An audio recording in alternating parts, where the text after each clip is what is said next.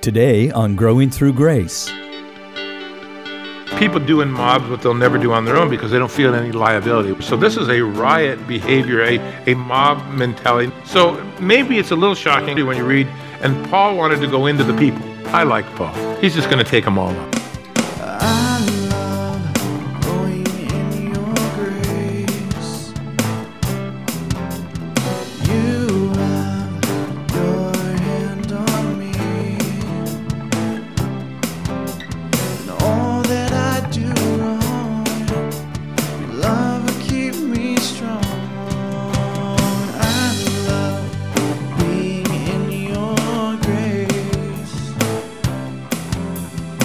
You're listening to Growing Through Grace with Pastor Jacob Elam of Morning Star Christian Chapel in Whittier, California. What is the answer to the evil and darkness around us? Jesus. How do we change the society we live in? Jesus. Well, that's the message Pastor Jack is bringing us from Acts chapter 19, verse 21 through 41. Our teacher is discussing the reaction that the city of Ephesus had to the message of Jesus that Paul was bringing to its citizens. It'll be interesting to see just how this all turns out. So let's listen in to the conclusion of this message. Here's Pastor Jack. They were filled with wrath. They began to say loudly, "Great is Diana of the Ephesians." And so the whole city was filled with confusion. And they ran into the theater with one accord, and they grabbed a guy named Gaius and Aristarchus, Macedonians, Paul's traveling companions. Chanting, jewelers hit the streets. Some, joined by others, caught up in the commotion. I don't know if you've ever been to a protest, but if there's a group of 500 protesters, I guarantee you 450 of them don't know why they're there. Someone's organized and everyone kind of shows. It's just the way mass mobs work. So everyone's up in arms, they're chanting. It's the thing, if you're going to protest, you got to chant. So they're chanting, and now they grab a couple of guys that they identified as being with Paul. Don't know much about these folks, so we do know a little bit about them. But Gaius was saved in Corinth. He was the head of the synagogue there, you might remember, until he met Christ. But anyway, these two guys, Aristarchus and Gaius, they were with Paul. They had come from Macedonia across the Aegean Sea on the other side of the pond, so to speak. And they had been traveling with Paul. Well, they were grabbed. And I love the fact that just in these chapters, and Luke, he doesn't spend a lot of time on one thing. Months pass, but he gives us little information. It seems like a lot of people were traveling with Paul. He left Luke in Philippi. He had Barnabas and John Mark out in ministry. He sent Timothy and Aristarchus, or Erastus, ahead of him. There were two guys here that were grabbed.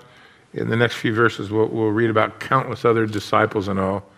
Paul knew a lot of people and seemed to pour his life into a lot of them as well, served with many. Notice the word theater here. And they went to the theater. There is a huge area at the Mount Pion, as it is called, that is about 500 feet in diameter, and it can seat today in the ruins that are encumbered 25,000 people.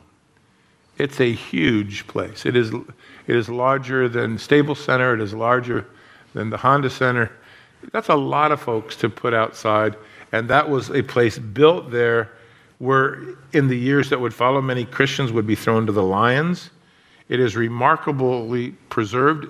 If you go on a tour of the churches of the book of Revelation, you will be absolutely disappointed with 6 of the 7 places. There's very little ruins left.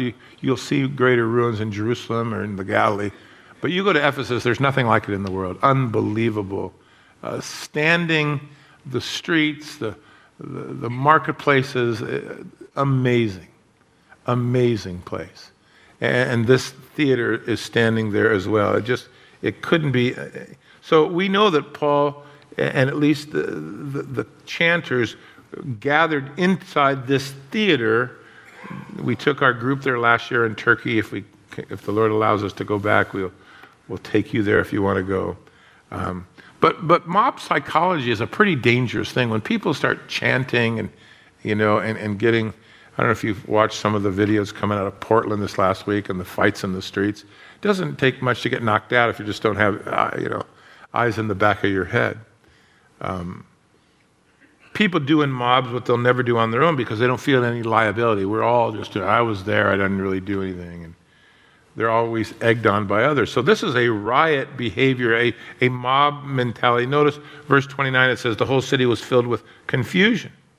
So maybe it's a little shocking in verse 30 when you read, and Paul wanted to go into the people. I liked Paul. He's just going to take them all on. But the disciples wouldn't allow him. And then some of the officials out of Asia, who were his friends, powerful men, pleaded with him that he wouldn't try to venture into the theater.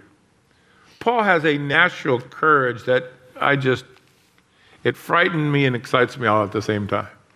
I can relate to him not being sensible when it comes to things he's passionate about.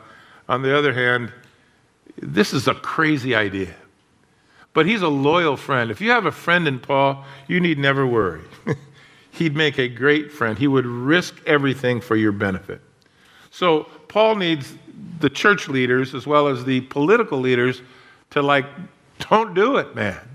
This is not the way it's going to go. And they had to restrain him, and some wealthy rulers who knew Paul, finally convinced him to not go in there.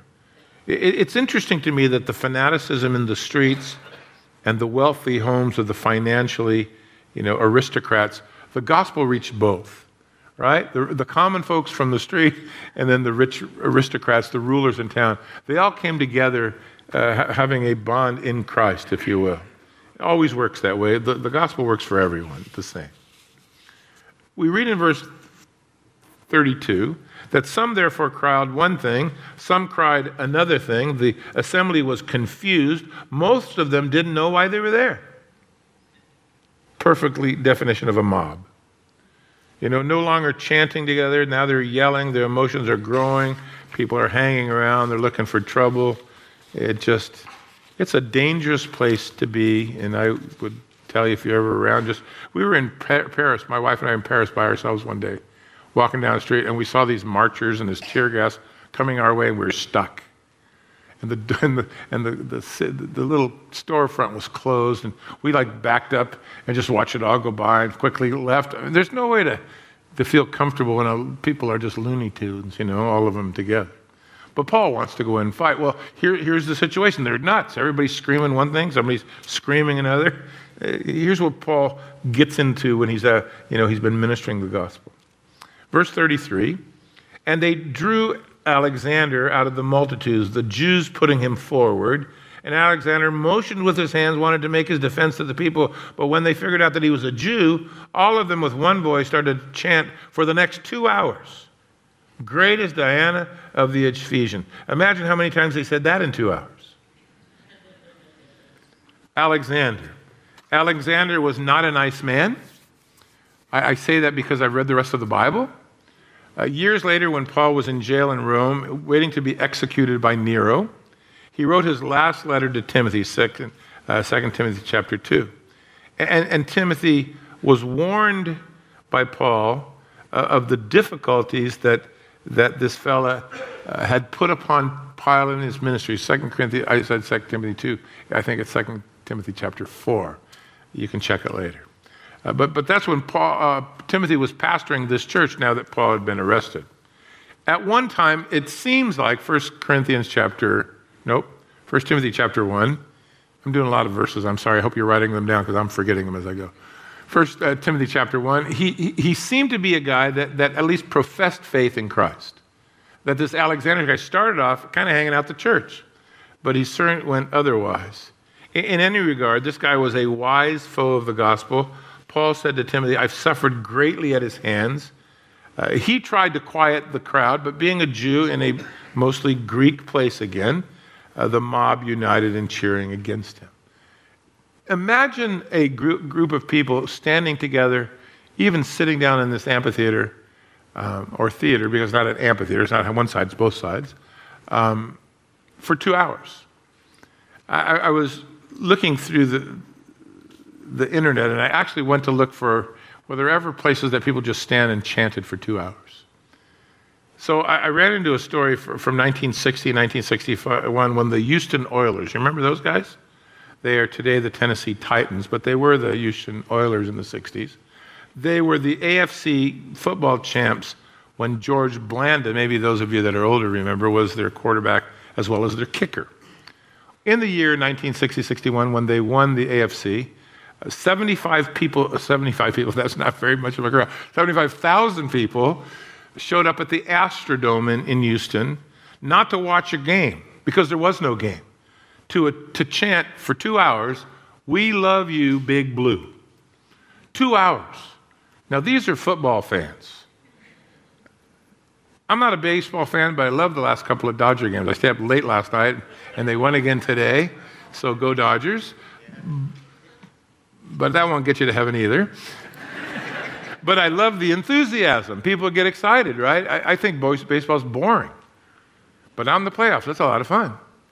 That's why I go to hockey. That can't ever be boring. But I thought about this stadium with 75,000 people chanting for 2 hours, "We love you, Big Blue." Really?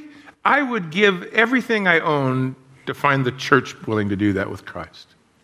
To find that kind of excitement and enthusiasm for Jesus, the one who bled on a cross so that we might live forever, our only hope.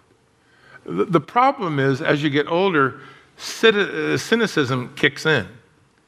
And cynicism is a gift that grows with age. You just get disappointed so often that you just become a cynic. I think I have to fight cynicism now. But I would love to think that the church would want to show up and just cheer Jesus' name. They'll do it for football. They did it for a metal statue that couldn't save herself. We need some excitement, guys, for the Lord who loves us. Verse 35 tells that finally the city clerk was able to quiet the crowd. He said, "Now, men of Ephesus, what man is there who does not know that this is the city of the Ephesians, and it's the temple guardian of the great goddess Diana, and of the image which fell down from Zeus?" The city clerk would have been an important man. He would have been responsible for keeping the financial and taxation records of the cities. He would be the official liaison between Ephesus and the Roman provincial authorities. He would have been a smart guy, a political guy, and apparently he was influential enough to shut up a big crowd. "Hey, knock it off." And he makes several salient, arguments for a big crazy bunch of people, a crowd. He starts off by complimenting their goddess. Who doesn't know that we're the guardian seating of this great goddess and the image of her that fell from Zeus? Therefore, since these things cannot be denied, really, you ought to be quiet and don't do anything rashly. So he starts by giving lip service to this goddess. And by the way, they believed, and you can see it in the museum there as well, that this black stone that fell from Jupiter, it was very grotesque looking. They said, "This is Diana. This is her. She fell down from Zeus. We all know that's our goddess. We're here to protect this ugly looking stone. Stay back. It's the stone. It's ours." Everyone knows that. You can't deny that. Okay. Not as smart as I thought you were. But look, if we know that, we shouldn't be acting the way that we have.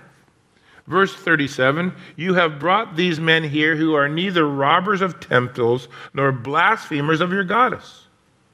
Therefore, if Demetrius and his fellow craftsmen have a case against anyone, the courts are open and there are proconsuls. Let them bring charges against one another. But if you have any inquiry to make, it should be determined in the lawful assembly." Back down to earth, he deals with Demetrius. He gives him a cold stare, I suspect. He looks at these two disciples that had done nothing wrong, had said nothing amiss regarding Diana. And maybe that's the lesson that we can drive home before we quit tonight, and that is this. You can minister Jesus without offending local false religions, people who are wayward in their understanding, or folks that are just absolutely nuts. They're worshiping these images. But somehow, of them, these two that were with Paul, the politician says They haven't offended anyone. They haven't blasphemed our goddess. Well, I think the contemporary Christian might very well have been preaching against Diana for a long time, and he'd have been guilty of that.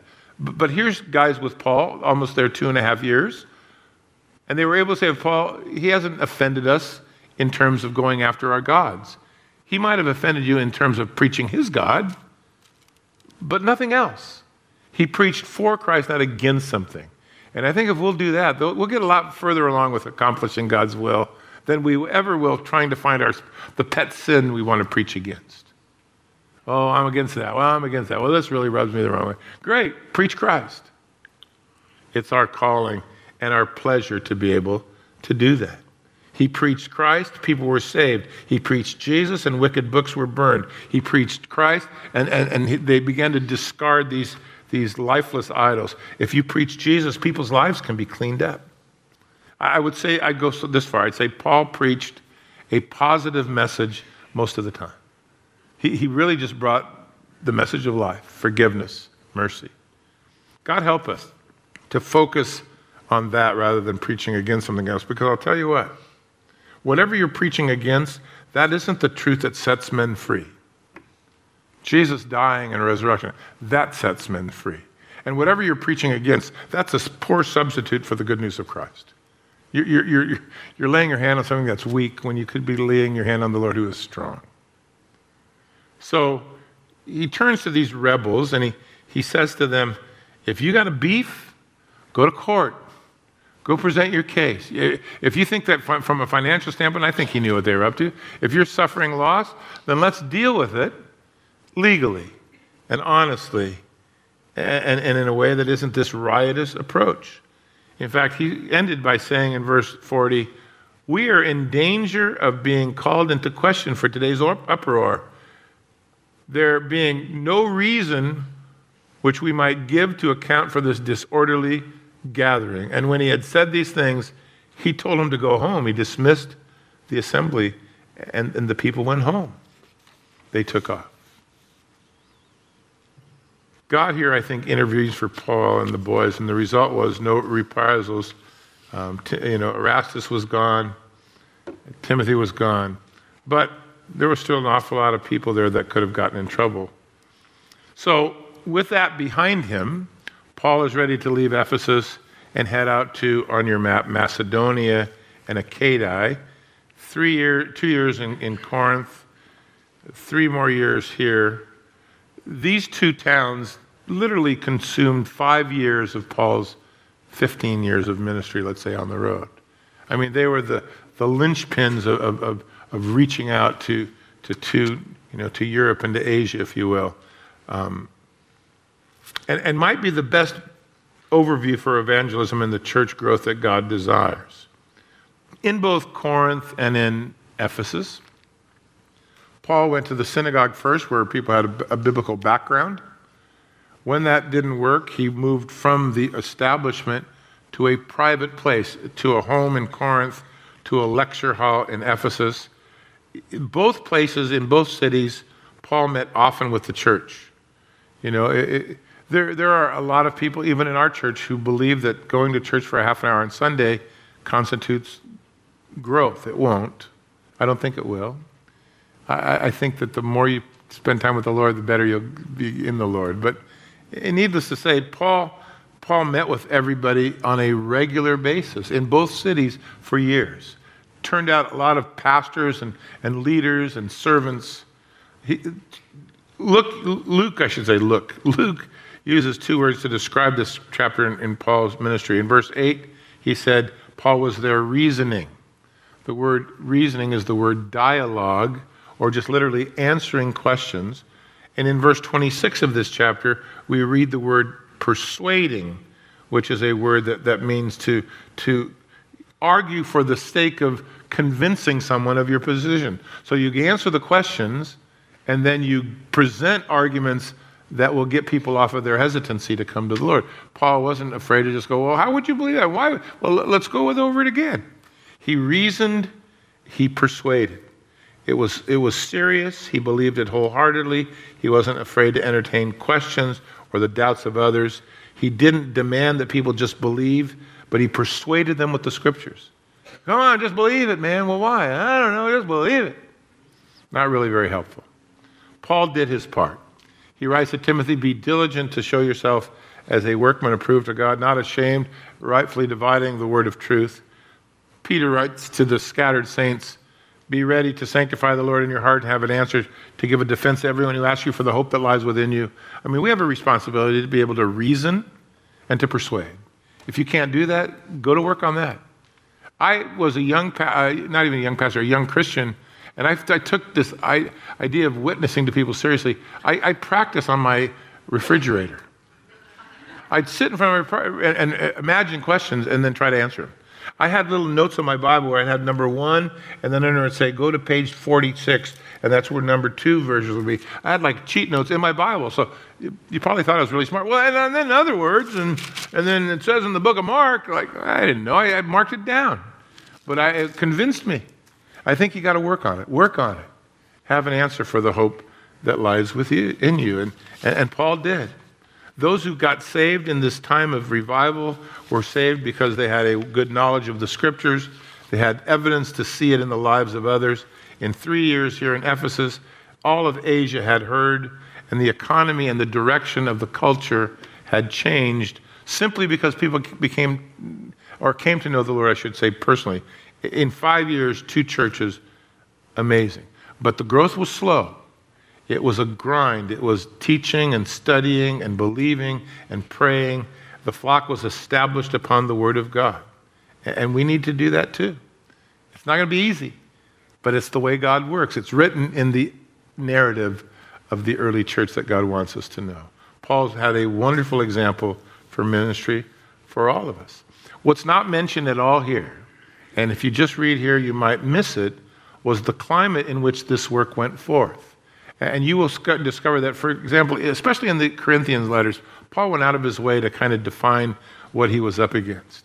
You know, he said, I have fought with the beasts in Ephesus, he wrote in 1 Corinthians 15. I have fought with the beasts in Ephesus. That's what his viewpoint. And what advantage is that to me if the dead don't rise? I put my life on the line. But if the gospel that I'm preaching is not true and Jesus didn't rise, then we're of all men most miserable. And we should just eat, drink, and be merry. Tomorrow we're going to die. But he said, I fought with the beasts here. That's his opinion to the Corinthians of what was going on here. He wrote in 2 Corinthians to them, I don't want you to be ignorant, brethren, of the trouble that have come to us in Asia, how that we were burdened beyond our measure and beyond our strength, and there were times we despaired even of our life. This wasn't a cakewalk. It reads so pretty. 3 years, everything went good until the riot. Not the way Paul saw it at all. God help us to be as diligent for his glory in our ministries, even under less than ideal circumstances. Because Paul was in a place of not ideal circumstances at all. It was a grind. It was hard. He was rejected, and so will we be. But the fields are white, and the best way to reach the world is to teach the Bible, have answers for our faith, share it boldly, rely on the scriptures, look for the Holy Spirit to convict, and then be available. The power of the gospel should be a great encouragement to all of us, and may the Lord use us to share it with the world around us. We've been listening to a study taken from Acts chapter 19, verses 21 through 41. This has been the second half and conclusion of a 2-part study taught by Pastor Jack Abelin. If you'd like to get the entire message, we do have that available for you. All you need to do to order, simply contact us and ask for study number 3075. And when you get a hold of us, be sure to mention the call letters of the radio station that you're listening to. And as we're studying the beginning of the church, how about going all the way back to the beginning of creation? It's always good to see the foundations of our faith in the very first book of the Bible. And here in the month of February, we'd like to offer to you Pastor Jack's teachings through the book of Genesis in the MP3 format on either a single CD or a USB flash drive. Pastor Jack takes us to the account of creation, the flood, and the beginning of God's covenant relationship with man through Abraham, Isaac, and Jacob. So if you'd like to get Pastor Jack's studies through Genesis in the MP3 format, either on a single CD or a USB flash drive, or to get today's study, Just dial our toll-free phone number at 866-88-GRACE. That's 866-884-7223. Again, that's 866-884-7223. You can also order by mail. Just address your letter to Growing Through Grace, P.O. Box 1954, Whittier, California, 90609. And as always, we have this resource and all of our others available online at growingthroughgrace.com. That's growingthroughgrace.com. That will bring things to a close for us today. We do appreciate you tuning in, so until next time, as you daily walk with our Lord Jesus Christ, may you continue to grow in His grace. Growing Through Grace is a listener-supported ministry brought to you by Morning Star Christian Chapel in Whittier, California, a Calvary Chapel outreach.